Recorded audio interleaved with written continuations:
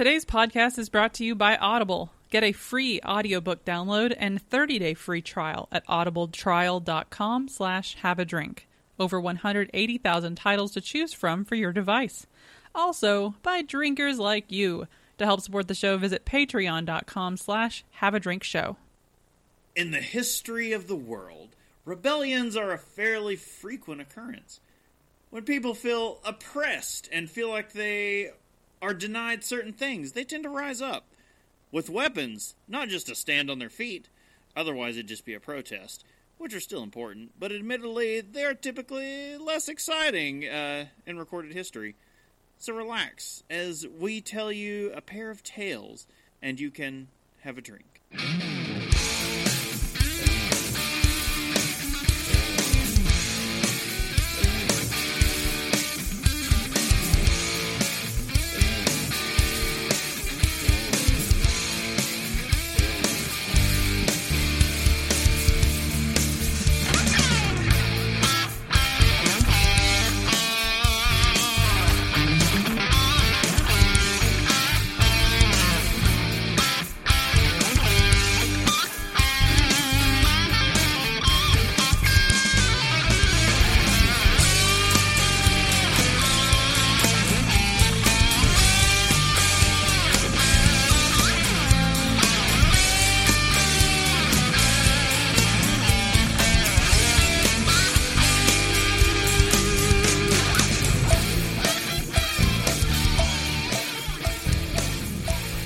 Welcome to Have a Drink, the show where you learn along with us about what you drink. I'm Brittany Lee Walker. I'm Justin Frazier. And I'm Christopher Walker. Hey, we took out the thing, so I don't feel compelled to read more. So you may notice, again, we're down a host, but it's a different host this time. Someone's on a boat. Yeah, yes, Casey is on a boat for the next couple of weeks. Oh, yeah, jeez.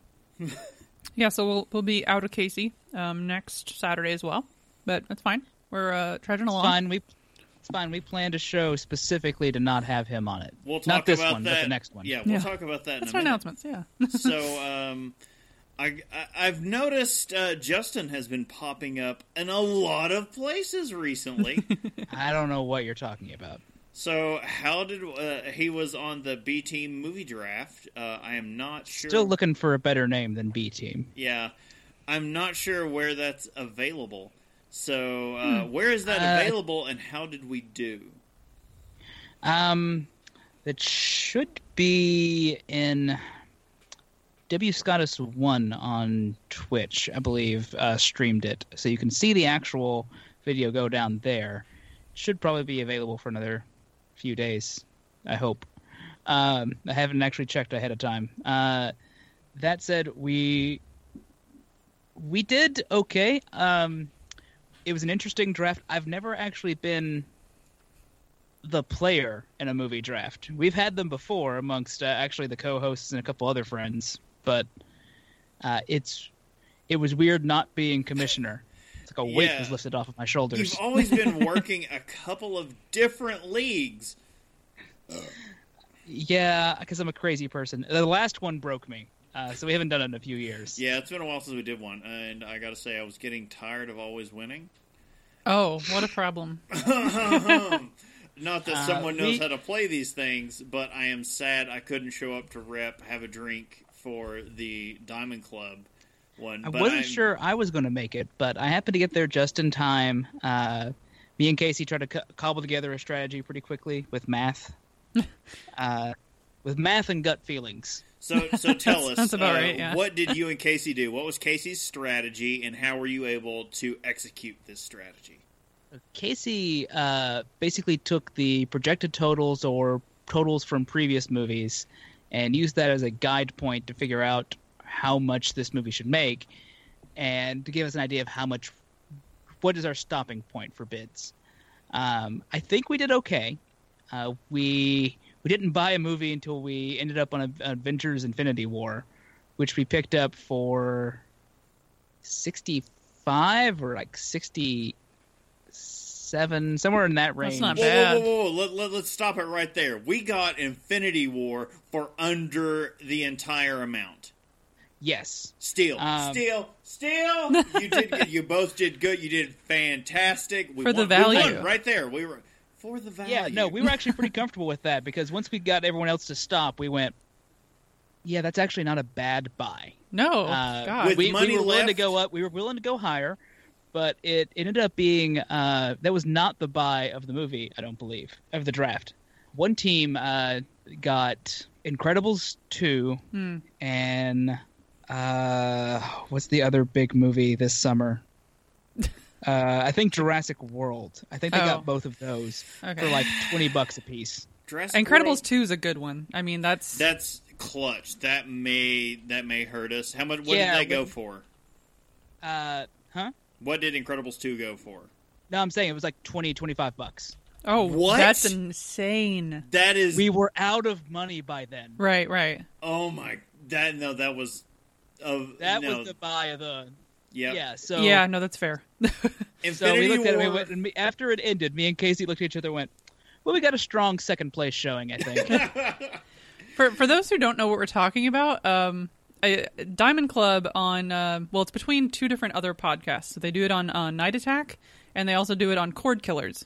The trade-off depending on the season of who hosts. So they do a winter and a summer, and you basically use imaginary $100 and bid on movies like an auction, but you're betting on how much they're going to make domestically. So in the U.S., like what they're going to actually make through the course of, I guess, the season of the draft. So basically, summer and winter is what you're looking at. Just domestic, not just domestic. global. But I mean, even for some, I mean, like if you had Black Panther for the winter one, like you're Did fine, well. you know. But So, it comes the through. total amounts from all of them, whoever gets the most from their slate of movies, combined thing ends up winning. Yeah. So you want to try to use a good, judicious amount of money. You don't want money left on the table. You want to get good buys. Whoever got Incredibles 2 for like $25. That's sick. That is the craziest buy I've heard in the history of draft. We got. I'm trying to remember our entire slate of movies. 65 for Infinity War is effing insane. I am elated. You all got it for that price. I thought it was going to be Yeah, we got Infinity War. We got Super Troopers 2 for around like 12 or 13. We probably overpaid for that one, but we went, that's on brand for us. We're good. we needed that. because branding.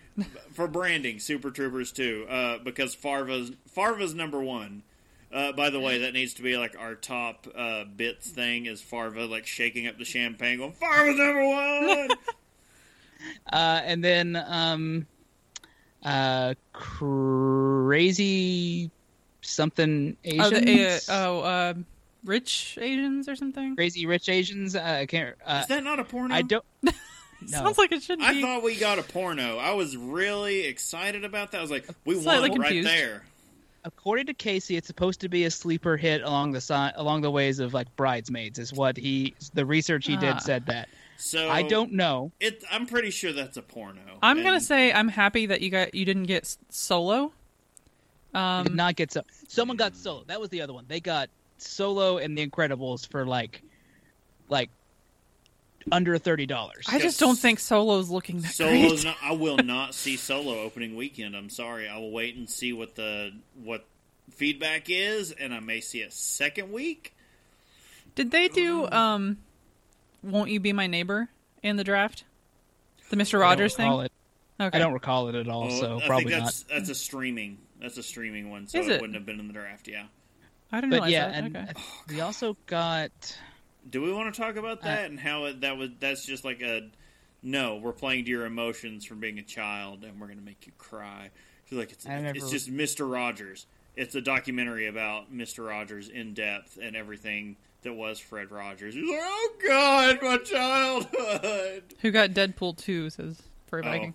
I can't remember. I think that was Team Drunks Walking. I think that was Jackie Hernan Fitz, but I'm not 100% sure on that. The Ant-Man and the Wasp. I'm looking up like movies coming soon, and I was like, okay. Yeah, they got Ant-Man and the Wasp right off the bat. And we went, that's probably going to be pretty good. But yeah, we had it was interesting. There was like another movie we got, and I cannot think of the name of it. We got the movies outside of Infinity War we got for fairly cheap, so I felt kind of okay with our purchases. We only left like a couple dollars still on the table. Okay, so you got Infinity War, big boom. That's going to be the biggest movie of the summer. There's no way it's not, unless there's some kind of scandal around the star. We need every movie we have to. We need all the other movies to overperform, and we need Infinity War to do Avengers 1 money. I feel like it'll do higher.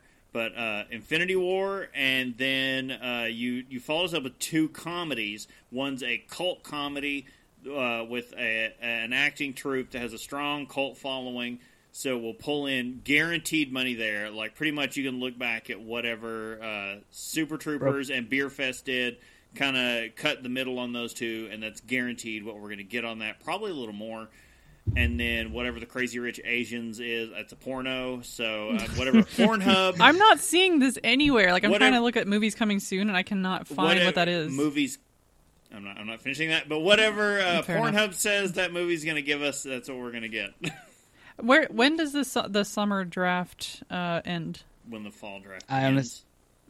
No, I honestly can't remember. It's usually it's 4 weeks. It's like 4 weeks after the last movie comes out. So when I remember how to pull up where the sheet is. I think Casey's got a copy of it somewhere, but he's on a boat, so we can't ask him. And I wanted us to have the sounder whenever we reference Casey. We just play, I'm on a boat.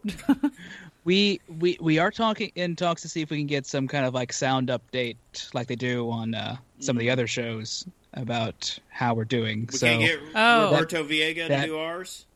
No, I don't think we can. I don't think we got the money to get Viega, but we might be able to get somebody for it. We've got the beer to get him. I mean, could I ship him beer? We'll get there. we'll get it that way. So, in other news, what else have you been up to, Justin? I feel like you may have talked about these things and more on another show recently. Yeah, I got invited to pump up on Ritual Misery this week, which was a lot of fun. Hang out with our friends Kent and Amos, two lifelong friends, talking about geeky stuff. I feel like they decided they couldn't have all four of us on at once, or we take over the show. I want to say I apologized for that, but I may have forgotten because I was nervous. No, it was weird it was weird podcasting without you guys. Because I'm so used to that. You know the jokes that play off of us. You know what I'll laugh and comment at. Right. But it was a blast hanging out with Kent and Amos. They played a game on Ritual Misery. You should definitely go check it out. Check out the episode. It was a lot of fun. But Kent made up a game of which beer is this? And it was they took my check-ins from Untapped, which are not very specific to the beer, and tried to get me to guess what they might have been. I got 4 out of 10. Wow. To give you an idea what some of the check-ins were: almost sexually satisfied groan. Text-to speech is oddly specific. Wow. What beer was that? The 2017 Dark Charge S'mores. Yeah, I'll go with that. Okay. And then he gave me the rating and he gave me the name. Gave me the description. And I had to guess the name. He would give me some hints like what brewery it came from, which was helpful. But not helpful when he goes, "It's from Braxton." You're like, Jesus. Let's see if you guys can guess another one of mine. Not worth the trouble it caused, but solid. I gave it a 3.25, and it's from Flying Dog. What's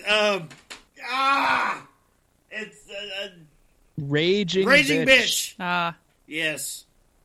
And then here's one that I wish I could have remembered. Pretty good. I'm impressed by my homish town. From, as Kent said, 2-3 Brewing, 23 Brewing Company.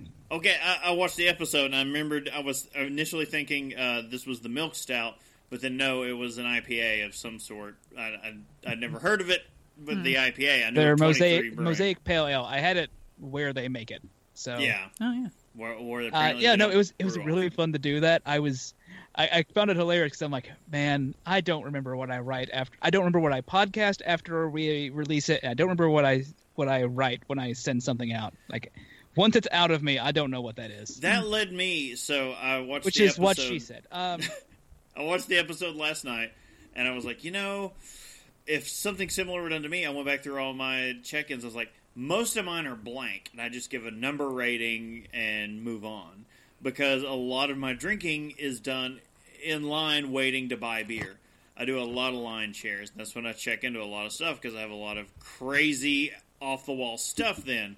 So it's just like check in and move on with my day because I'm drinking, 6 ounces of something and I'm going to move on to something in less than 5 minutes. And then I'm like, I need to start giving more descriptive check-ins. Just because I'm not imparting any knowledge as to what I'm drinking, just a name and a number, and I've got to change that. I just happened to look down at the chat and saw Hot Beverages say, Justin quits and joins RMP. Traitor. No, you are. We've dealt with this. You're going to be their third host, and God, they wouldn't have me. But no, I honestly, I really enjoyed being on the show. Those guys are a blast. You should go check out their stuff. I use their stuff as a exercise podcast stuff. Like I'm going on a walk, listen to some Ritual Misery. Yeah, it's usually when I'm hopping on the treadmill, I'll queue up some either Harmontown or Ritual Misery. That I don't know if you listen to either of those shows, you're like, how do you work out to that? And I don't understand it really. The self-deprecation. Not the Harmontown. Self-deprecation fuels me, apparently. Like I've got to hear people downing themselves completely through and through. No self-confidence, and apparently that just gets me going. I just need to make you a mixtape. Speaking of self-deprecation, we have some announcements. Yeah. Our next episode is going to be on Bell's Brewery, and we're going to record that next Saturday live on Twitch, April 14th, 9 p.m. Eastern. While the cat's away, Casey's not here. While the cat's away, the mice will play, and I think that analogy works on so many different levels. Cats are away, the mice will play at Bell's Brewery. Also, so to all of our $5 per month patrons, we wanted to remind you guys again, our first quarterly hangout is going to be Saturday, April 21st. That's 6 p.m. Eastern. So basically just before we do the news show stuff, as per usual. And we've got many a thing to talk about. Some planning will be happening. Yes. We'd also like to remind everyone... sorry? Never mind. I'm just thinking out loud, like, what else is going on that weekend? I feel like this is a busy time. Well, April's becoming busier and busier, yes. So we'd like to remind everyone that our news show is up and on its own feed. You can catch it live every Saturday at 7:30 p.m. Eastern on Twitch, but also look for Have a Drink News in your podcatcher of choice. Catch up on whatever the hell's going on at Green Flash, because every week it's something different. Either they're closing all their locations and going into bankruptcy, or someone new has taken over everything, or aliens have come in and introduced some kind of new beer that we've never heard of. Also, who has glass in their beer this week? This and more at Have a Drink News. I'm just waiting on, this week on Glass Watch. That's where we're at. It's not Constellation Brands now. Oh, it's everywhere. Just glass, as far as I can see. Internal joke. Sorry, guys. Also, we're going to keep going on about this, so sorry for the repetitiveness if you've heard it on every single episode before this, but it's kind of an important cause. We are joining the Diamond Club's team in the year-round Extra Life campaign to support Children's Miracle Network. So you can donate to our page, which helps us help the whole team reach the $10,000 goal.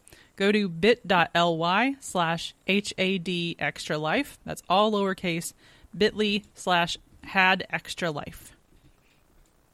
And then that does it for the announcements today. So I believe we have some news. Yes. Do we? Okay. Budweiser is teaming up with Jim Beam to make a bourbon barrel beer. And I am not talking about Bourbon County brand stout. Yeah, I was going to say, they have one. They bought a couple of companies so they could have that. Sting and a jab. Oh. A shot of bourbon and a beer have been a whistle-wetting combination for more than a century now. It's called a Boilermaker. Now, two esteemed names, Budweiser and Jim Beam, are teaming up on a special new limited edition beer, Budweiser Reserve Copper Lager, aged on Jim Beam bourbon barrel staves. Keep in mind what the name says. I see chat, but no. I'm just laughing at the fact, like, oh, it's the opposite of you got my chocolate and my peanut butter. You got my urine and my dog feces. So, what I said, I did not say Budweiser aged in Jim Beam bourbon barrels. I said, and what is to be noted here, Budweiser Reserve Copper Lager aged on Jim Beam bourbon barrel staves. This is not a bourbon barrel aged beer. So weird. Scheduled for release in September, the beer will be available in bottles and on draft. Aging of the beer on wood staves from Jim Beam bourbon barrels promises a toasted oak aroma and deliciously nutty taste with caramel, rye, and vanilla notes. That is from the company. Budweiser and Jim Beam may be able to tap into the trend of barrel-aged beers, although this is not one. And it's not in a barrel. Sorry. That has expanded along with America's growing taste for craft beers brewed by smaller independent brewers. The collaboration makes sense due to the changing landscape in the brewing industry. The metric rise in craft beers has caused major breweries to either create their own craft varieties or acquire small breweries already in the market, mainly what AB InBev's stance has been to this point. In the $111 billion plus U.S. beer market, sales of major brand beers have generally been flat, but craft beer sales have continued to rise. See our last news episode when we talked about Constellation Brands posting a massive profit of over $4 billion. Woo! Put your pinky to your mouth when you say that, son. Yeah, that's a major number. So that's about a rise of 8% in 2017 alone. According to the Brewers Association, smaller independent brewers now own about 23% of the total retail market, the trade group says. That is huge. 2 years ago, we were talking about craft made up like less than 10%, and now we're over 23%. Like, they're taking a huge chunk, which has led AB InBev to, start gobbling up everything they can, leading to them buying Wicked Weed. As a revenue of growth strategy, bigger brewers such as Anheuser-Busch InBev and Miller Coors have snapped up smaller breweries. Most recently, as I just mentioned, AB InBev acquired Asheville, North Carolina's Wicked Weed Brewing, expanding its high-end business unit to more than a dozen brands, also including Devil's Backbone Brewing Company and Goose Island Beer Company. So the Devil's Backbone thing, it's kind of this could have been its own news story, I feel. But I can't remember who it was. Someone ran a best beer of every state, and the only notable brewery in West Virginia was Devil's Backbone. But because of the acquisition, I can't remember who ran the story and did crunch the numbers. They ended up giving a not applicable for West Virginia, saying that West Virginia. No, Devil's Backbone's in Virginia. Backbone's in Virginia. Virginia, was that what it? Okay, they just said Devil's Backbone would have been had they not sold out to AB InBev. Seeing as such, they gave like a runner-up to something else. Kentucky's is sad. Kentucky's, Justin will like. It went to the best beer from the state of Kentucky. I do not agree with. They gave it to West 6 Standard IPA, and I have to say no. And it's just sad in that there's actually a lot of good beer in Kentucky. So to pick like just their West Coast IPA or whatever is like a little weird. That's not just like the Braxton fanboy coming out. I was like, No, you could, like, even in Lexington, there's a lot better Oh beer. yeah, Blue Stallion. There's better beer at West 6th. Yeah. It's yeah. Like, the same brewery does a lot better stuff. Hell, the stuff from Ethereal. Like, I just feel like that's just a random one to pick. Anything from Country Boy. I mean, Oh, yeah, flat God. out, they could have just said Country Boy, and we'd oh, yeah. I don't know. Yeah. All right, Anheuser-Busch InBev has about 38% of the U.S. beer market. IBIS World estimates, while Beam Suntory, which also Maker's Mark and Knob Creek owns about 9% share of the U.S. spirits. That was from the U.S. research firm. Distillers have been less affected by this artisanal and craft trend. However, IBIS World's Stivaros? I don't know how to say that one. Stivaros. I'm just lending creed to Amos saying I'm drunk and can't read. The collaboration of these two behemoth producers will benefit both from their strong brand recognition and loyalty and their manufacturing capabilities to produce large quantities at lower cost per unit. I think that last statement is the strongest one of the whole thing. I want to say, though, when I was like, oh, distillers have not been affected by this. Well, it takes, like, a minute, yeah. minimum 5 years to make anything for you guys, so... So when Furry Viking was here earlier, we had a nice conversation about such. Seeing as production is shifting because Scotch used to be a huge thing back in the 90s, and bourbon was less so. Now, bourbon had shifted to this major thing, and production is stepping up, although now it's starting to swing back towards Scotch. And we're talking about, you can see this in availabilities. And it's going to swing back towards Scotch just as bourbon production is stepping up. So the market will be absolutely inundated with bourbon when everyone has shifted back to Scotch, and you will be able to find all your top brand bourbons on the shelf. Not at lower prices, but you will be able to find it on the shelf. I don't know, just a statement. But this whole thing's weird. The next statement in this article, the new barrel-aged, it is not barrel-aged, Budweiser Reserve Copper Lager, released to mark the 85th anniversary of the repeal of Prohibition. So we are actually kind of celebrating that today because it is National Beer Day, everyone. Yeah. As of recording. Recording, hoist one up and take a drink and earn your badge on Untappd. Oh, crap. So, yeah, there's always that, and this is not the day Prohibition was repealed, but it was the official legal day you could drink again without being prosecuted. Important. Well, root beer. I drink root beer. Root beer counts. You can get many a good root beer from craft breweries. Abita. Oh my gosh, that root beer Abita's is so root good. beer, amazing. People do not think about that a lot, but they are. A lot of craft breweries are making craft sodas, and they are good. So yeah, they're going to be releasing this to mark the 85th anniversary for the repeal of Prohibition. One example of a larger marketing collaboration between Bud and Jim Beam, the company says, I'm going to say, I hope that's the end of their collaborations, because I do not think little of Beam, considering the Beam family also makes Heaven Hill. Oh, yeah. They do not own it. It is a Beam family member that is head distiller over at Heaven Hill, and they make pretty much anything that's bourbon. Yeah. Look, all I'm saying is, the last time I had Jim Beam, it tasted like peanuts. Last time I had Jim Beam, I was living in the mountains of Northern California. I want to say Northern California. San Francisco is not Northern California. It has to be north of Redding before it's Northern California. And we were living so far back in there that when anyone tried to mail me anything, it was basically Pony Express to get it up there.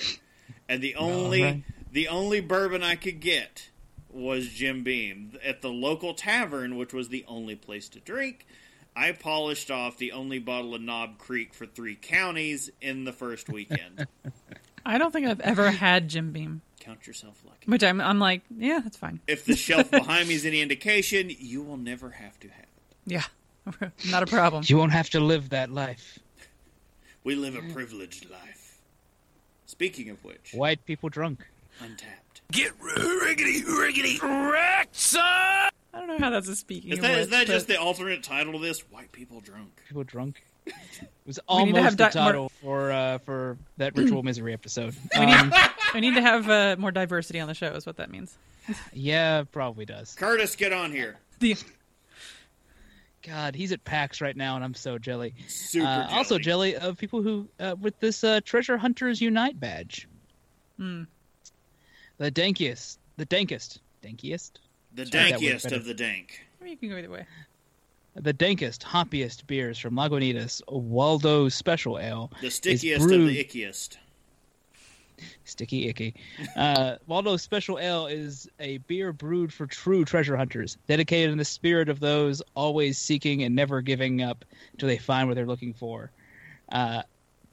This ale is a highly limited release that can be found on tap and in 6-packs. It won't be around forever, so be sure to pick it up fast.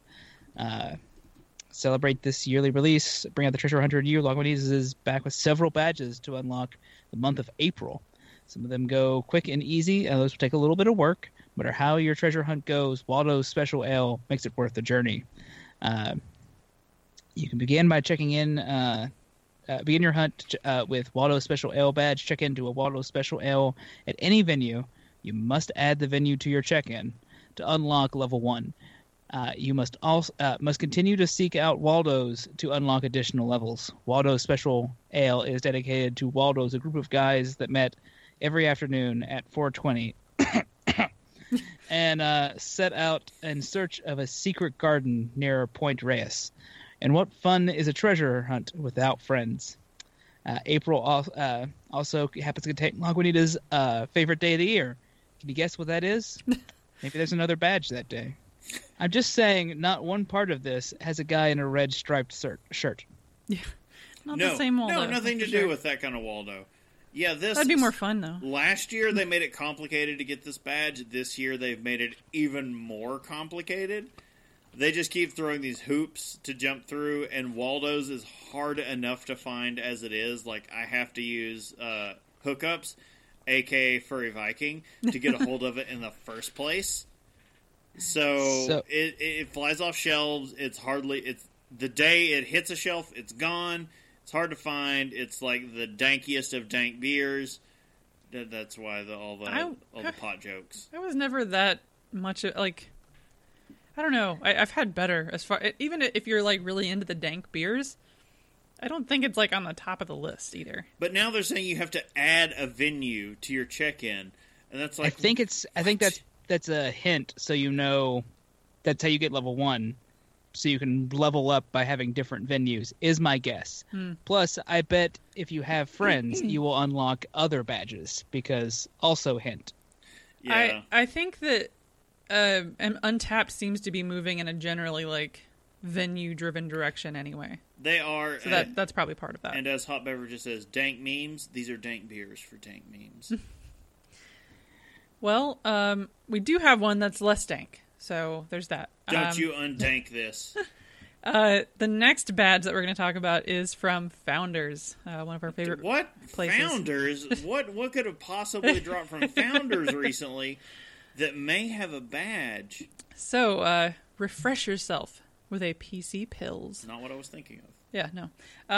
Pleasantly crisp, perfectly clean, and profoundly crushable, PC Pills is Founders' take on the classic Pilsner style. It is kind of that season. So, brewed with piney Chinook, citrus Cascade, and punchy Centennial hops, this brew is an easy drinker with floral hop characteristics. Refresh yourself with a PC Pills, and you'll unlock a brand new badge. So you just check into one during the month of April, the whole month of April, and you get the Founders PC Pills 2018 badge. Simple as that. Refresh yourself 2018. Wow. Founders PC Sorry, that's Pills all I could in think the of when I heard morning. refresh yourself. All right, I still have to get a PC Pills to get that. I'm currently drinking a Sumatra Mountain, so PC Pills will have to wait. But in the meantime, from Untapped, we have something else to talk about. What happened April 2nd? could it have been the championship match for Brewery Madness? Madness! So if anyone's been following this, it has been fun to watch this. So they do a bracket-style brewery competition. And we came down to...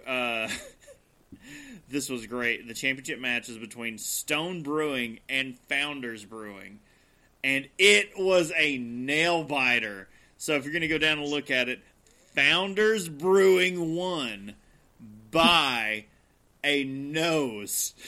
So Stone came in this is check-ins during the specified time period, which they gave on each thing. So you had your quarterfinals, your semifinals. Your semifinals saw Stone going against Firestone Walker. Boom, big matchup there. And Founders going against Sierra Nevada. And we saw for Founders what happened during this time. You had KBS release, which you could see definitely in their numbers for March 31st in the semifinals against Sierra Nevada. Massive numbers. They put up 16,801 check-ins on Untapped versus Sierra Nevada's 8,939. They doubled it. They more than doubled Sierra Nevada's. And we want to go down to Stones. They were against Boston Beer. And it was like almost a triple over stomping of Boston Beer. So Boston Beer came in at 3,768, and this was for the period of March 24th to the 25th. Stone got 8,131 check-ins. Stone blew them out of the water. Wow. So your championship match, Stone and Founders Brewing, a nail-biter. Founders, if you were looking at like a drop-off, massive, like huge. They dropped by... over 11,000 check-ins? Yeah. Crazy number drop. It is insane, but they still managed to win. Stone came in second place with 3,142 check-ins. Founders beat them at 3,970 check-ins. I think we saw this exact same thing play out last year. We need to go back and we need to start saving this to the doc. Yeah. But Stone won last year. It came down to Founders and Guinness last year. It may have been a dates thing because that always plays out here as we see Guinness have this massive surge because of St. Patrick's Day. And then KBS is also right about the same time. So they just kind of mashed them both up to the finish line. And then Guinness just sees this massive plunge because nobody drinks it after St. Patrick's Day. I wonder what the drop-off from Founders was from. That everyone got their KBS, tried some, and everyone saves it. Like, I tried one fresh, and then I saved the rest of my, 7 bottles and a bomber, and I'm like, we're going to hold those till later because it's a little sweet and a little too chocolatey right now. People do what I used to do, which is pile it on their bed and then lie down on it like it's a dragon hoarding his gold and fall asleep. I would do that, but Furry Viking has all of my vintage KBS, and he does that, I have a feeling. He piles it on his bed, lays on it, as though it's his own, and is like, this is mine. It's funny that, these are the number one ranked ones from their section, and all I can think of was it's like UCLA versus... Kentucky or Duke, depending on the year. Kentucky. What are you saying? Are you trying to say Duke's superior? Are you trying to get shot? I'm saying they are sometimes ranked number one. That does not make them not war criminals. You will get assassinated with talk like that. You are currently in Lexington. You will be assassinated. Careful with what you say. We didn't even make it to the final 8. I know. I'm just saying Duke are war criminals, but they typically get ranked pretty high. So just so you know, there's a winner in Brewery Madness. Founders won. They beat Stone. Last year, I'm like 99% sure Stone won this one out. Founders snatched it. Not from defeat, but I guess from themselves. I don't know. From defeats. From defeats. Untapped news. What could be happening with Untapped this week? anything anyone knows, anything with Untapped. Maybe a Seven Cities update. Yeah, I don't know who's supposed to say this. Whatever. Okay. So we're going to be on. We will be making an appearance on Cincy Brewcast. Yes, that is who is going to be hosting this. We are going to be a part of an interview with Untapped co-founder Greg Avola. Sure. I'm guessing that's how you say it. And it's for. I mean, because you'll know in a couple weeks. A week? No, this week, this Thursday, as a matter of fact. So we've mentioned in the past few episodes or whatever, about the 7-city tour for Untapped and what they were doing. So Cincinnati finished at number 6. So we are in the list officially, and apparently it was all coming very soon, because literally like this coming week, Thursday, April 12th, 5 p.m. Eastern, we're going to be on Cincy Brewcast. It's going to be at the big venue that was picked. I guess that was the most checked-in venue. Checked into is Mad Tree Brewing in Cincinnati, and it's fair because it's big enough to accommodate. Oh that. yeah. So we're going to be there for that. I think there's going to be a few of us there for that. At least a couple of us. It will be me and you for sure, and obviously Gnome for Cincy Brewcast. So yeah. Cincy Brewcast is going to be putting this whole thing together, and we are also going to have Craft Beer Joe running a Cincinnati-centric beer blog. So what is that, 4 of us will be sitting down with Greg, and we're assuming someone from Mad Tree. Yeah, potentially Mad Tree people. I think they were still waiting on details about that. Yeah, the details are still a little fuzzy, but that will be starting... There will be definitely a live stream of that going on, and you will probably be able to find the recorded version on the Cincy Brewcast podcast. Yeah, we're going to attempt to do a Twitch stream and/or a Facebook Live kind of thing. But so we're going to see how it goes. For audio purposes, you will probably be able to find the best version of that if you follow Cincy Brewcast on all social media. I don't know where it'll be. He might put it up on Instagram. He's in a few there. He usually does it on Facebook. He definitely does Facebook Live, yeah. Go ahead and follow Cincy Brewcast on all those, and you'll be able to catch that this Thursday, April 12th at 5 p.m. when we all go live with co-founder of Untapped, which is pretty crazy, and we're just hoping we don't screw it up and get banned permanently from Untapped. Yeah. So there's that, because I went ahead and took the next day off work because I'm getting hammered. Well, we would also like to take this time to thank our amazing patrons at patreon.com/haveadrinkshow for supporting this podcast. We'd also like to thank Audible. Audible is offering a free audiobook download in a 30-day free trial if you get to give you an opportunity to check out their service. Today, we have a topic that's pretty close to the topic of the show because it was research. Literally part of the show, it turns out. Managed to work that one in quite well. Yeah. The book is The Whiskey Rebellion. The Whiskey Rebellion, there it went. The Whiskey Rebellion, the history of early America's most famous popular uprising by Charles Rivers Editors. That's a weird last name. That might be wrong.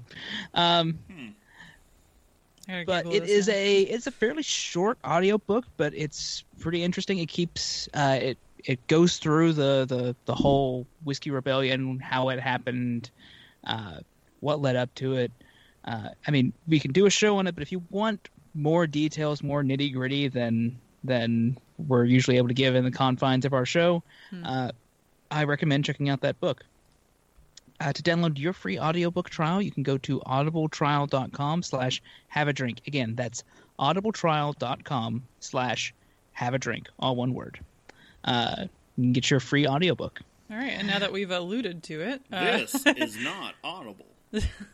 I believe we do have a topic to get into. We're not that drunk, cheeky bastards! We're not that drunk! We're not that drunk! We're not that drunk! Speak for yourself, peasants. Man, having watched a beer fest recently, That whole audio clip feels like it's more from our show now because I hear it so often from here. Yeah, yeah. We watched it the other day because I saw it finally on Netflix. I was like, no, we're watching it. So rebellions usually have many causes, and it's difficult to nail down all the contributing factors that cause people to rise up in violent protest. Considering the sort of show we do, we are focusing on a couple of these rebellions because the proverbial straw that broke the camel's back was related to alcohol. Specifically, we are talking about the Whiskey Rebellion in America, and the Rum Rebellion in Australia. But they were about more than just their respective spirits. They are also served to help highlight how important these spirits were to the people who were rebelling. So let's start talking about the Whiskey Rebellion first, because it's the one we're more familiar with as Americans. Anyone listening overseas or from Australia, I'm sorry, there was not a lot of research for me. In the Whiskey Rebellion, after the American Revolution, there was a question of what sort of government there was supposed to be. There was a first attempt under the Articles of Confederation, which was generally seen as a failure by a large number of people. There was next to no federal government, and each state's government acted as their own independent nations more than they did as states as part of a union. The main government couldn't really field an army, it couldn't enforce any of the laws they passed, and their money was basically worthless. The Articles were not meant to have much central authority, as they had just finished a revolution against perceived tyranny.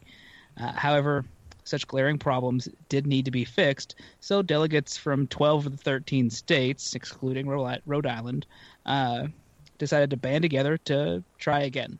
And this is generally how the Constitution got written. It was eventually ratified in 1789, and the modern U.S. Owes everything to men like James Madison, Alexander Hamilton, and George Washington for what they did there. But it led to what many perceived as new tyranny to replace the old. But what was stuck up Rhode Island's bum? Just didn't want to come. They didn't want to try to fix the thing. Nothing wrong with the Articles. We're doing just great. So there were a great many problems that lay ahead for the new country, with its first president trying to navigate a difficult and uncharted path. There was still the issue of money and how to make it worth anything, unlike the previous Continentals, which was practically worthless and no one used. Alexander Hamilton suggested Congress and eventually convinced them to consolidate the states' debts with the federal debts so they could begin to pay it off and build credit. So that the song just builds in everyone's mind, right? Like you hear Alexander Hamilton, and it's just like echoing in everyone's mind, right? Yeah. Look, this whole episode was brought to you by the Hamilton soundtrack. Alexander Hamilton. No, the best two lines in that whole musical are Hercules Mulligan. Yeah. Anyway, the idea to build credit was a good idea, but they needed to start making payments to actually build the credit. And there was still a question of where to get the money. Where to get the money? That's from income tax. Why was there a whiskey tax? At this time, there was no income tax. That wouldn't come until the 16th Amendment in 1913. So the government tried to think of an item to tax with an excess tax to make some revenue. Let's make this abundantly clear. The new federal government was imposing a tax on a country that had a revolution sparked off from taxes on tea. It was an excess tax, which is excise, often combined in the price of an item, like how it is for gasoline or cigarettes now. However, they decided to place it on something a little more important, whiskey. Taxing whiskey made sense, though. It was a high-demand item that could be made by large distillers or small farmers. It was also a luxury. It wasn't seen as necessary to live in the same way grain or corn might be. It also could help in the minds of some supporters act as a sin tax on a product that led to admittedly questionable choices from the consumer. Alexander Hamilton took all of these into consideration when he decided that it should be whiskey to be taxed. It seemed like the least objectionable item to tax to get the most revenue for the new government. So May have been a miscalculation. Little did he know. okay, it was, but wasn't a miscalculation. It is if you were wanting to get some more money going for the government. Good Right. item. Everyone getting in on it. Maybe you shot a little high. Right. You shot the moon. You should have come in, not 180. Don't go one. You never shoot the moon. So, however, there was an issue. There were issues that made this tax particularly upsetting for some of the country. Whiskey was a good source of money for the smaller farmer, especially those west of the Appalachians. This was before it was before it was as easy as loading up a truck and driving it down the interstate. It was difficult and sometimes dangerous to travel long distances. And bushels of corn and grain are not the easiest thing to transport for the coast, or for the coast. God. Whiskey, however, had a much higher profit margin. Small farmers could ferment what they couldn't normally ship and then send that along and sell it. Whiskey was so important in these regions that it was used in place of currency in some areas. I mean, if your standard currency is absolutely worthless, why not pay them in booze? I was getting ready to say, one of these areas may be where we're from. As a result, the tax was not looked on as favorably as Hamilton might have guessed. There was also the issue on how the tax was collected. The tax on the producer's side had to be paid either per gallon or paid in one flat fee. If you were a large distiller, you could do this fairly easily, which was nice because it was on average 6 cents per gallon. However, smaller farmers couldn't pay a large lump sum and had to pay roughly 9 cents per gallon. In addition, whiskey cost more in the East, so it wasn't as large a part as the profit margin. In the West, it ended up being a double hit on the bottom line of poorer farmers. Inequality didn't go unnoticed, and many claimed that Hamilton supported the big distilleries of the East over the common farmer. There was also the issue of being forced to register your still or pay a sizable fine in federal, not local, court. Many claim that this was not what they had fought a war for just a few years prior, and were becoming more and more violent in their dissatisfaction. So you're seeing a little turmoil. Can you feel those feels? You kind of see where they're coming from here. Yeah. The federal courts, by the way, weren't close, and there weren't many of them. There was like New York, Philadelphia, and there's like maybe a few others, but generally there were not that many. I would say that's pretty much it. You could say Virginia, maybe. Probably. Maybe less than a handful. Yeah. Let's get into that rebellion part of it. So adjustments were made to the tax, reducing it by 1 cent, but many were still dissatisfied. States throughout the Appalachians were against the tax, often refusing to pay it. Maryland, Virginia, North Carolina, South Carolina, and Georgia were all vocal in their opposition, and no one even bothered collecting the tax from the new state of Kentucky. I mean, Pennsylvania, however, was the most passionate in their opposition. So, not to completely cut you off, but I gotta say, I pity the fool who would have come to Kentucky trying to collect that tax, considering, what was it, like 2014, that a census worker was lynched for going door to door in Kentucky? I mean, let's think about someone trying to collect tax back in that day over whiskey. Yeah. Trying to tell someone from Kentucky what they could and could not distill. We're not a hospitable bunch down here, especially when you bring whiskey in. We are, until you try to take money or liquor from us. Until you try to tell us Jim Beam's bourbon, and then Jack Daniels. some stuff's, Jack Daniels. So then some stuff's going down. All right. So Pennsylvania was the most passionate, though, in their opposition of this. One of the earlier signs of this displeasure was when tax collector Robert Johnson was tarred and feathered. I'm just picturing this, and I'm just like, okay, that was a thing. It's not the TV when they did the show John Adams. They're like, oh, look at how the tar and feathering was. It wasn't the same heat of tar, so they weren't like burning them quite that badly. But it was not pleasant. Oh, I'm sure. It is an odd thing to like picture, I guess. If you're not thinking about the heat of the tar.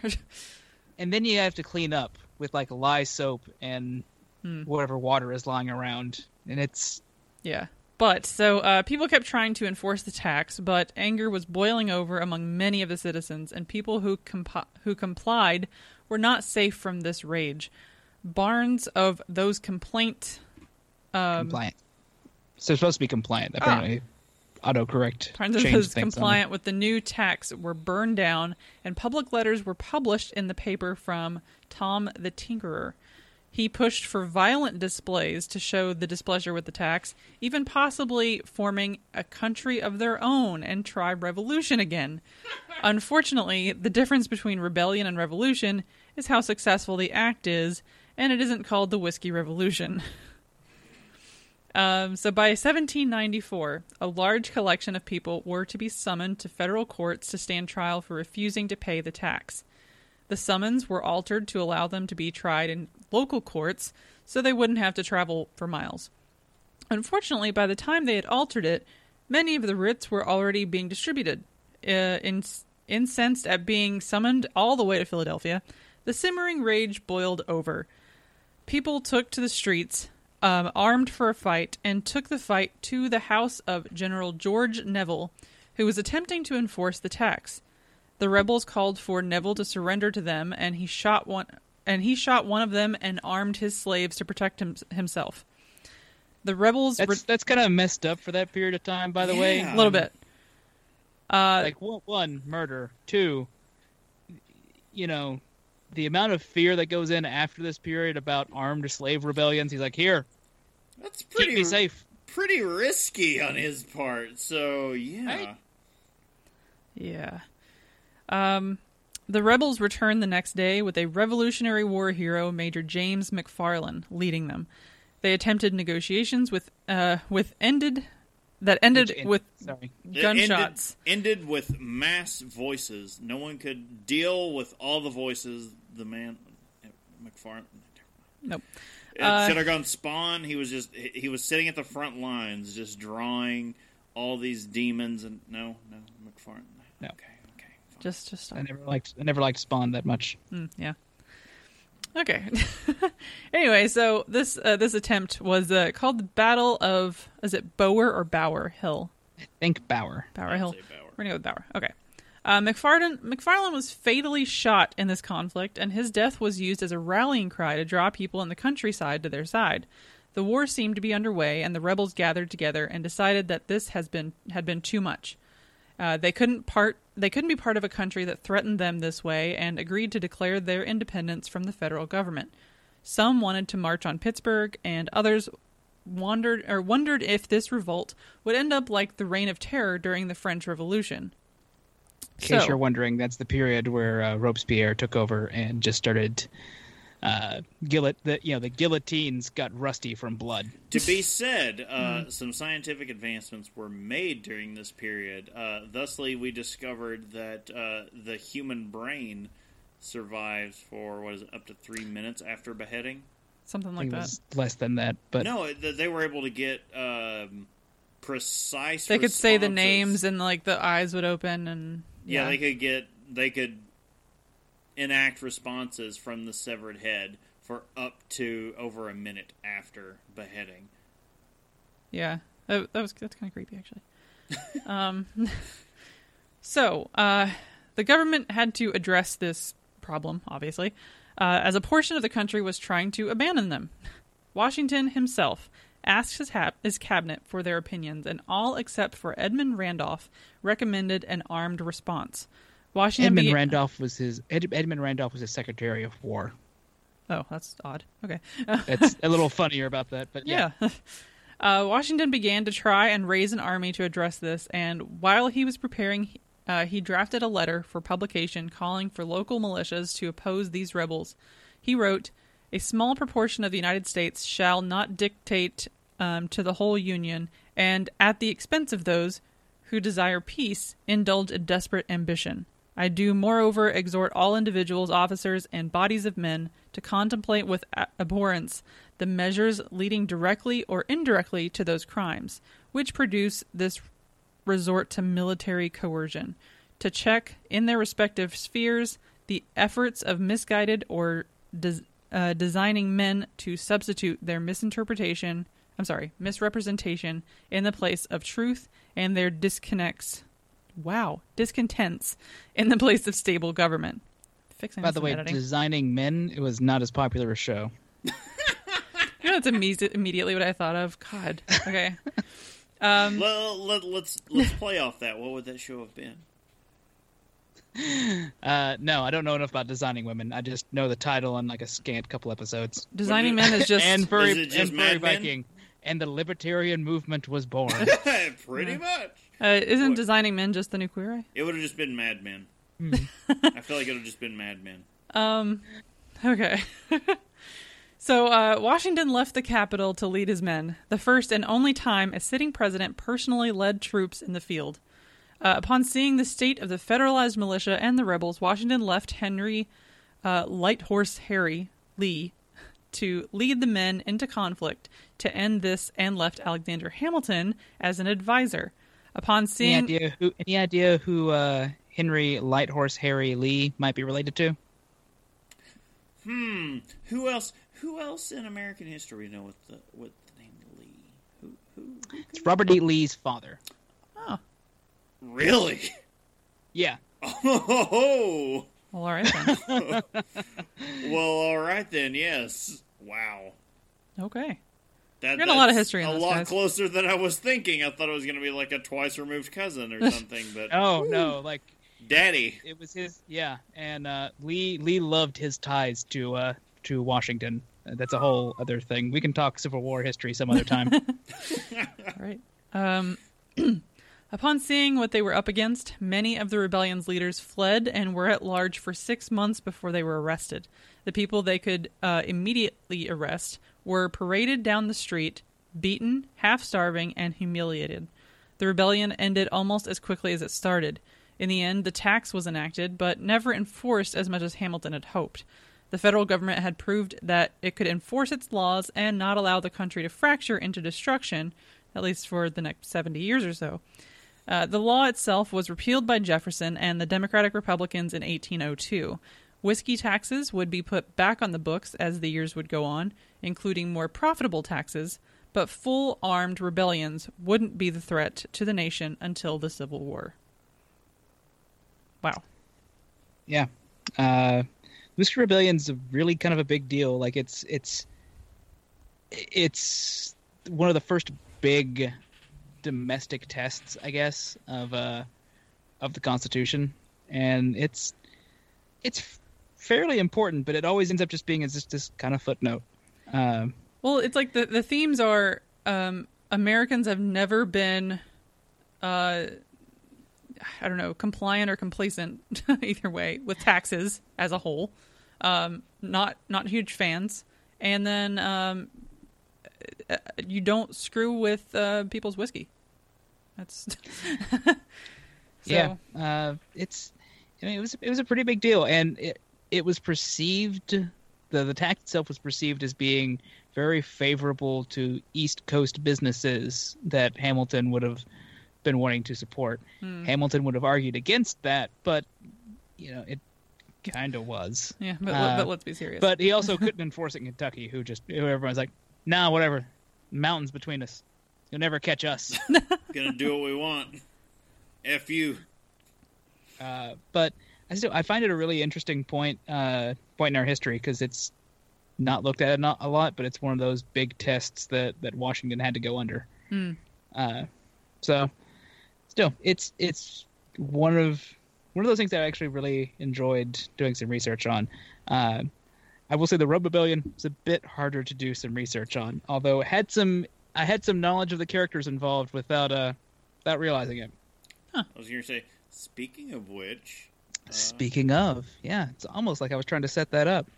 So let's talk about the Rum Rebellion. So a little bit of background on Australia. Around this time, it was discovered by the Dutch. and eventually became a British colony after James Cook claimed the eastern part for England in 1770. Afterwards, a colony was founded in Botany Bay, New South Wales. Bay? It's now called Sydney. Botany Bay? Botany Bay. Yes, that's where they not only found Aborigines, but they found Khan Noonien Singh. Okay, I feel better. Okay, good. The colony would be ran by the military for its early history as a colony. Oh, pardon. As a colony, including the period we're talking about right now. In 1805, a new governor was put in control of Australia. William Bligh. Does that name sound familiar to anyone? Roughly? Any ideas? No. Chris? I'm drawing a blank. Okay, well, does the HMS Bounty sound familiar? Yes! Mr. Christian? Oh! Yeah, if the name does sound familiar, you know him from the mutiny of the HMS Bounty, a British ship that had sailed to Tahiti, and then when sailing back, the crew revolted against him in an attempt to sail back to the islands for various reasons. They set Bligh adrift, who eventually made his way to a Dutch colony and reported the incident, and eventually the ship was discovered, wrecked, and found what survivors they could spread throughout the region.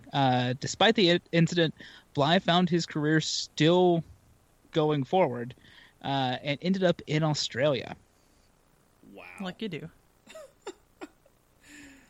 So, upon being assigned this post, Bligh went on to make friends in his traditional style. With his arrival in Sydney, under escort of the ship, the... Porpoise. Purpose? Are we Porpoise? going to say porpoise, or are we mispronouncing purpose? That's porpoise. Porpoise, captained by John Short, he immediately began to fight with him. Eventually, Short fired a shot over the bow of Bligh's ship, and Bligh had him stripped of his command and boarded his ship. Bligh had the testimonies of Short's own officers, but Short tried to file charges against Bligh during Short's own hearings. Bligh's wife, who remained in England, used her connections to ensure Bligh wasn't recalled from Australia. Not the best sign of things to come. So when your own wife is like, I don't want you to come home, you're staying there. It's a bad sign. Bligh was not good at making friends. Like, when you have multiple instances like this where people under him kind of get mad, maybe you should look at the guy, not what happened. This sounds like a movie. It sounds like the if you run into an asshole every day, if you run into one asshole every day, maybe he's the asshole. If you run into nothing but assholes every day, maybe you're the asshole. Yeah. Bligh found the most prominent people who he was dealing with upon his meeting were Major George Johnston and John MacArthur. John Johnston had issues with Bligh, with meddling with his troop deployments. MacArthur had issues with Bligh for a number of reasons. To start with, Bligh was stopping MacArthur from selling cheap rum to the troops, as well as setting stills up for them, which Bligh was empowered to, and did ban the importation and sale of. So Bligh did some things that people approved of, like when he took steps to help the farmers of the area by selling mutton and more affordable prices. With MacArthur's sheep stocks had kept prices higher. So MacArthur had a large stock of sheeps and shepherds. He's like, no, these mine. Screw you guys. He just kind of tapped into it without approval. Yeah. So as he won favor with the farmers, he further alienated MacArthur to near the breaking point. In fact, after an incident involving an escaped convict on one of the ships, Bligh requested him to appear in court. When he refused, he had him arrested. The judge advocate could not be present, and the court was dissolved, leaving MacArthur free and a danger to Bligh. I do want to point out part of the reason this is all happening is because Bligh was empowered to stop the sale of spirits in general in Australia. And he's like overseeing it. And so MacArthur was like, "Hey, your troops like their rum ration. Stop it." Now, there were other problems too. I'm not saying Bligh was not innocent in this, and I'm also not saying that the other people weren't right terrible human beings too. Yeah. There's never just the one side, kids. Bligh ordered MacArthur arrested again, but Major Johnston had a different idea. He instead got MacArthur, who got a petition together from the military and some of the more prominent members in the colony, asking for Bligh to be removed from office and arrested. They didn't necessarily wait till it got to England before they did that. Thus leading to the incidents. Bligh was placed under house arrest in the State House as he refused to leave for England until he was lawfully removed from office.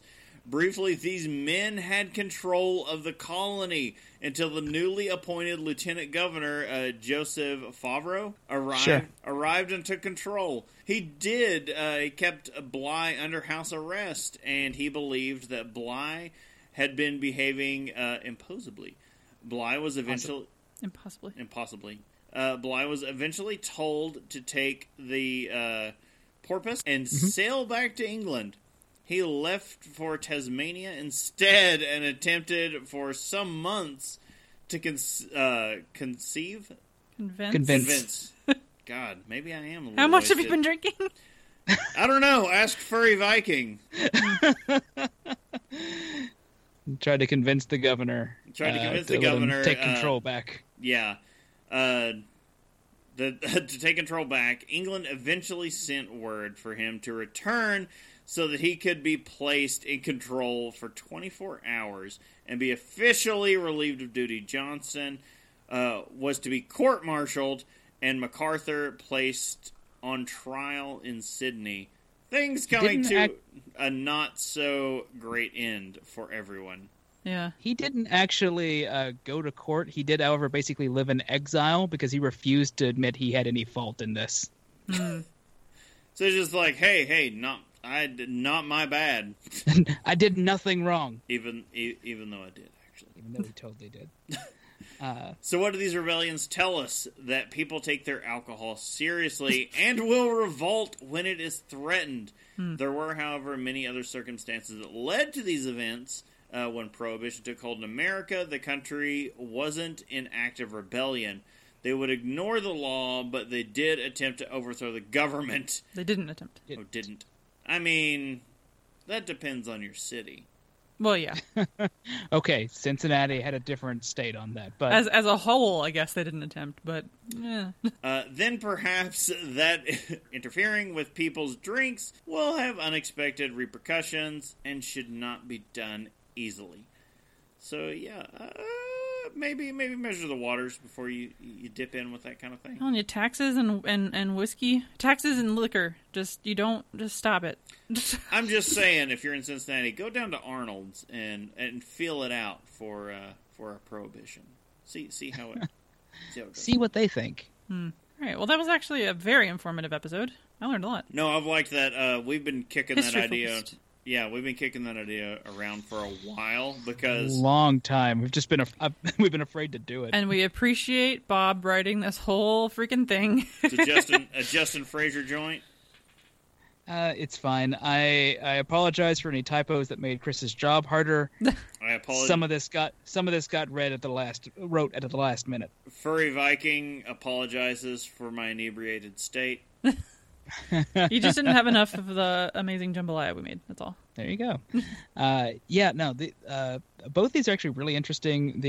Brittany, when you said it sounds like a movie, the rebellion, the mutiny on the Bounty is a movie. I think Anthony Hopkins is in it. Oh. That is a movie. See, I don't know these things. It's got Anthony Hopkins, right? That's who played Bligh in one of them, right? Yeah.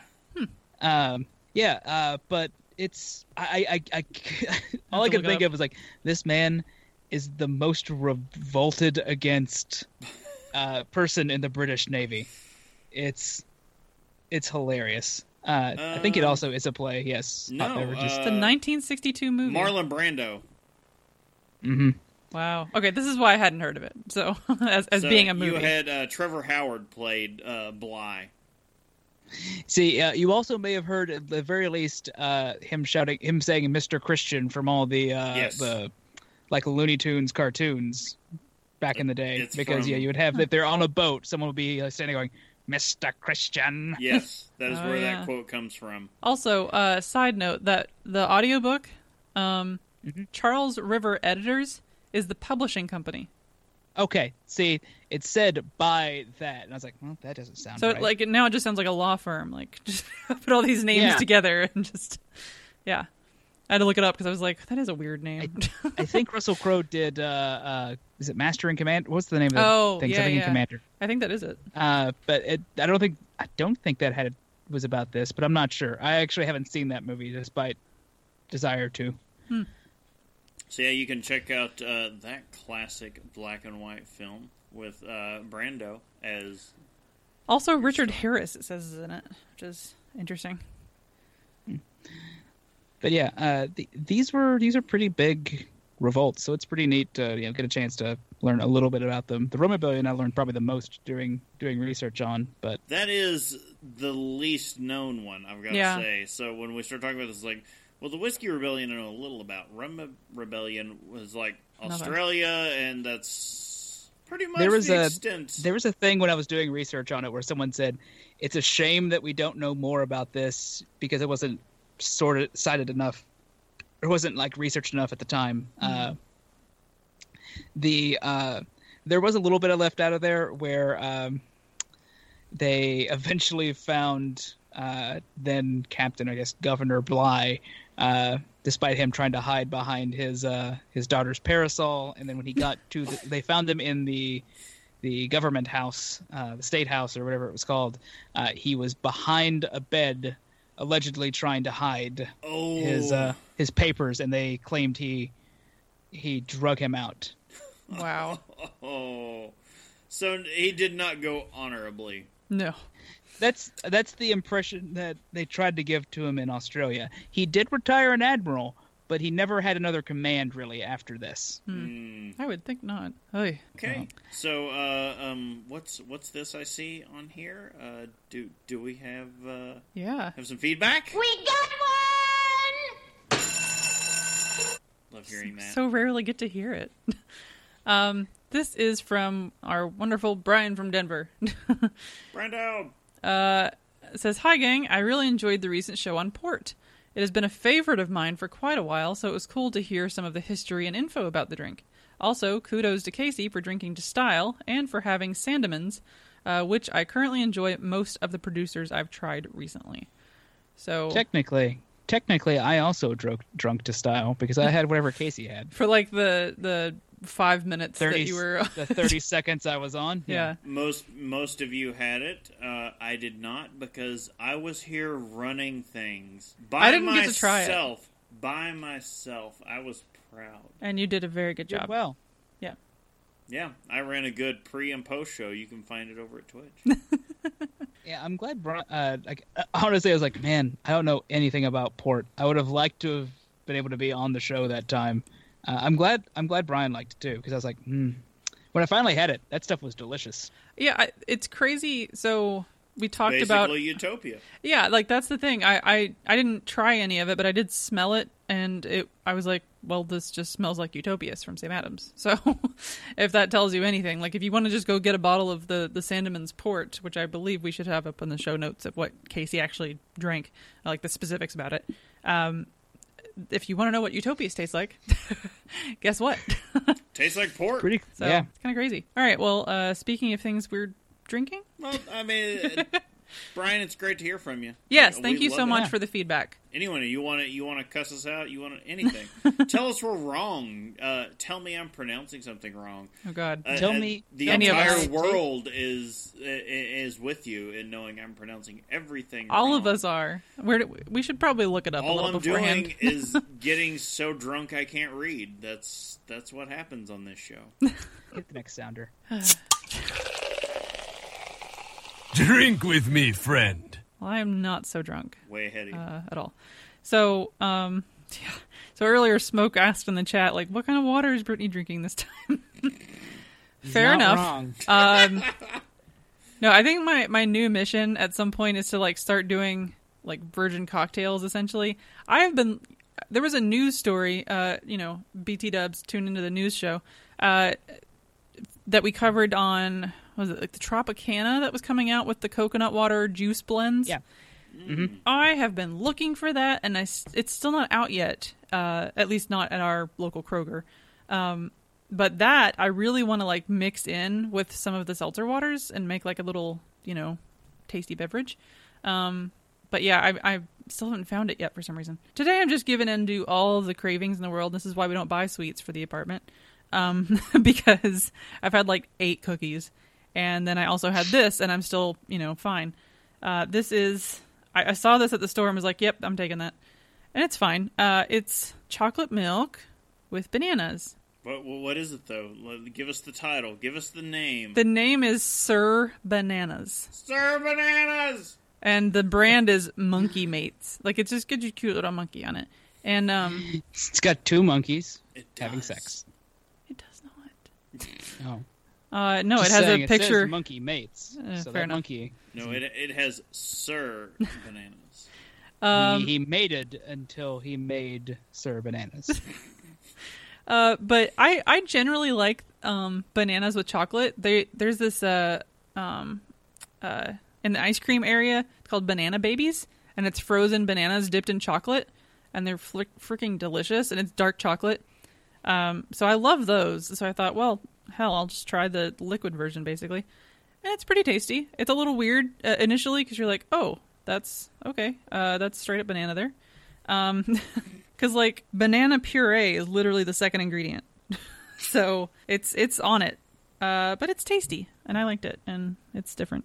But yeah, I'll probably go with like some weird, seltzer water concoction after this, and juices and all that other business. And all that other business. It does sound tasty. Yeah, I mean, bananas and chocolate go pretty well together. If you like bananas. Now, if you don't like bananas, probably not. I wouldn't go with this at all. Bitch. Sorry, reading the- Bananas? Yeah. Mr. So- Bananas meets Captain Morgan. Mahoy bananas. Oh, that'd be bad with the milk, though. Ugh. So I had something that was smuggled down and then back up, I guess. Right. I was like, Something was smuggled down from Ohio and then back up to your neck of the woods. back up to Lexington after it was dropped off in Eastern Kentucky. But I have the I Drink Your Milkshake I drink it up! With the great can art. from Streetside Brewery. It's a blueberry milkshake IPA, which I don't know if they know what IPAs look like. Because that looks like a Dude, fruit tart. What does that look like? Hold it up. Let everyone... Look into this. Oh, Bask. bye, Smoke. Sorry. Oh, see you, Smoke. It is, I mean, I guess it's, sure, I guess we'll call it hazy. I don't know, but it really doesn't good. pour like an IPA. It does have a hoppy flavor that I wasn't expecting. I don't know what its IBUs are because I couldn't find them on the can, nor could I find them online. But ABV is around 5.7%. Beer Advocate score, 4.09 out of 5. Wow. Oh, really? Yeah, that's pretty good because this is actually delicious. So I'm telling you, blueberry, man. Like, That blueberry is was- just the beer flavor. that was not canned. That was actually not packaged, period, until last month. It was available only if you went to Streetside Brewery. This is kind of why I wanted to get that as soon as I could because it's like, I'll save this for a show, but a soon one. Yeah. Because for stuff like this, like I have to drink these IPAs and I have to drink them now. No! This is one of the first episodes that you haven't done to style. I mean, it's no not a style to do episode, this. but like, you could have picked like whiskey or rum, I guess. Yeah, I could have. I have whiskey and a bottle of something that's in a Maker's Mark. A bottle of something that's in a Woodford thing. That may or may I'm not talking be rum. about what that is. Yeah. Does that mean I'm the only one who drank vaguely to style? Is that what's happened? I don't know. What have you drank? Oh, okay, kind of. Loosely, I always like to skirt the edges of the rules. Oh, yeah. So I started with a Founder's Sumatra Brown because that is one of my favorite beers, period. Just not to style. No, that is not to style, but what I've been drinking that is vaguely to style is a 10W40 from Highwire Brewing out of Asheville, North Carolina. So this is an imperial stout brewed with coffee, chocolate, and vanilla, aged in bourbon barrels. So whiskey. So there's the tie-in. That's where we get the vaguely to style. Is an 8% bourbon barrel aged imperial stout. Beer Advocate score of 4.15 out of 5, and there is no brewery description. Wish I could give one. But my description. Definitely an imperial stout. Coffee is extremely light on it. A massive vanilla punch. Holy crap, yeah, the vanilla is huge in that. And the bourbon barrel, extremely light. But gigantic vanilla imperial stout. I would recommend it if you can find it. It looks like an oil can. And it looks like oil in your glass. Oh, God. And as Furry Viking points out, where was that from again? Asheville, yes. I did earn, as we've mentioned on the show, my Untapped badge for North Carolina Beer Month. NC Beer Month. Yes. Aren't you just the Dickens? I am, and we may have to pass those Dickens on down. I don't know what to do with that. Yeah. So. I think it's time to wrap this up. Yeah, that's a good idea. Yeah, so don't forget, you can visit haveadrinkshow.com for some useful links and info about us. You can also look for Have a Drink Show on social media, Twitch, and YouTube. Pretty much the same thing across the board. Mm-hmm. The show is important if you're searching us. You'll occasionally end up in some other areas. And don't forget, you can tell us your favorite drink, ask a question, or just leave some general feedback. You can use the email address feedback@haveadrinkshow.com, or you can also use the feedback page on the website. Or Facebook, Twitter. Any of the social medias. Anything. Shout real loud. You know what? You can mail me a can with a string tied to it, and the string is still attached to your end, and then we'll just hold it tight. And then you just shout loudly through that. Eventually we'll hear it. That's what Brian did, and that's how we got the message. Right. Mm-hmm.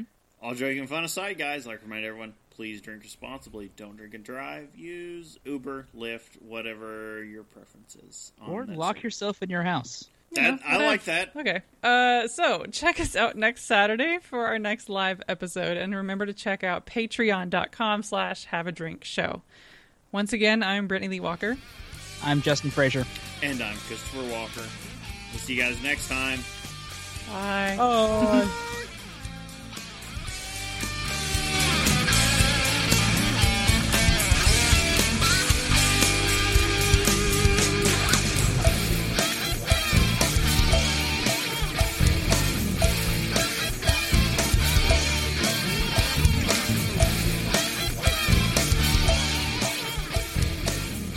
Diamond Club hopes you have enjoyed this program.